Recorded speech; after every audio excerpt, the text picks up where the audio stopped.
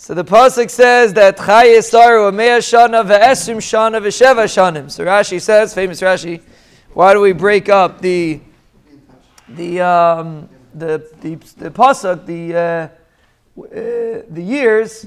Rashi says the reason why we do that is to tell you that it was Mea Shana Bas Kuf Ki Bas Chaf Lachet.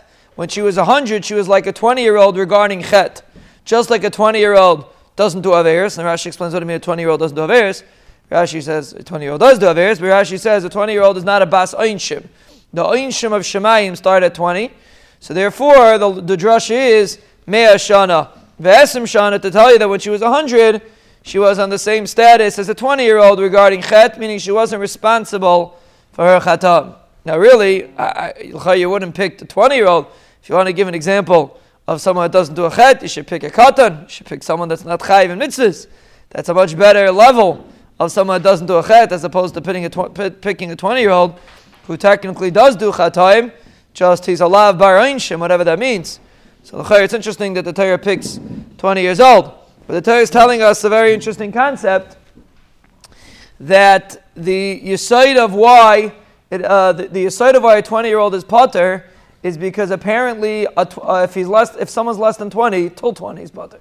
Apparently if someone's less than 20, they're missing in the understanding of what it means to serve their Rebbeinu Shalom, even though they're ba'adas, and therefore they are technically chayiv and mitzvahs, but ein shei shemayim is dependent on a person's complete understanding, and therefore a 20-year-old doesn't have the complete understanding, and therefore they're pater. And that really applies to every day through a person's life. A person's always steiging. A person can say, listen, if this was good enough for me last year, so it's good enough for me today too. And a person has to realize that you're always steiging. So we're comparing to the concept of a 20-year-old, just like a 20-year-old really is chayiv in mitzvahs. But a 20-year-old till 20 doesn't have the full understanding, and therefore the responsibility for the mitzvahs is less than someone that's older. So too throughout a person's life. Sorry, Imenu, till she was 100. Every day, so to speak, according to her Madrega, when she grew, her Hasagas grew, and then her Aliyah grew. And there's no such thing as saying that something that was good enough for me yesterday is good enough for me today. Today I have a new Hasaga, today I understand more, and today I serve the Rebbeinu Shalom more. And that is the way an Ovid Hashem serves the Rebbeinu Shalom every morning, is a new Haschala, every morning is a new Havana.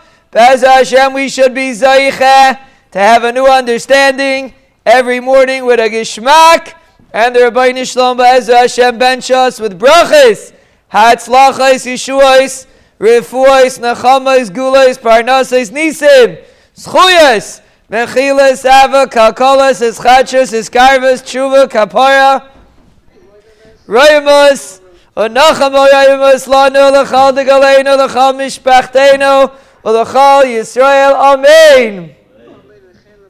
Amen.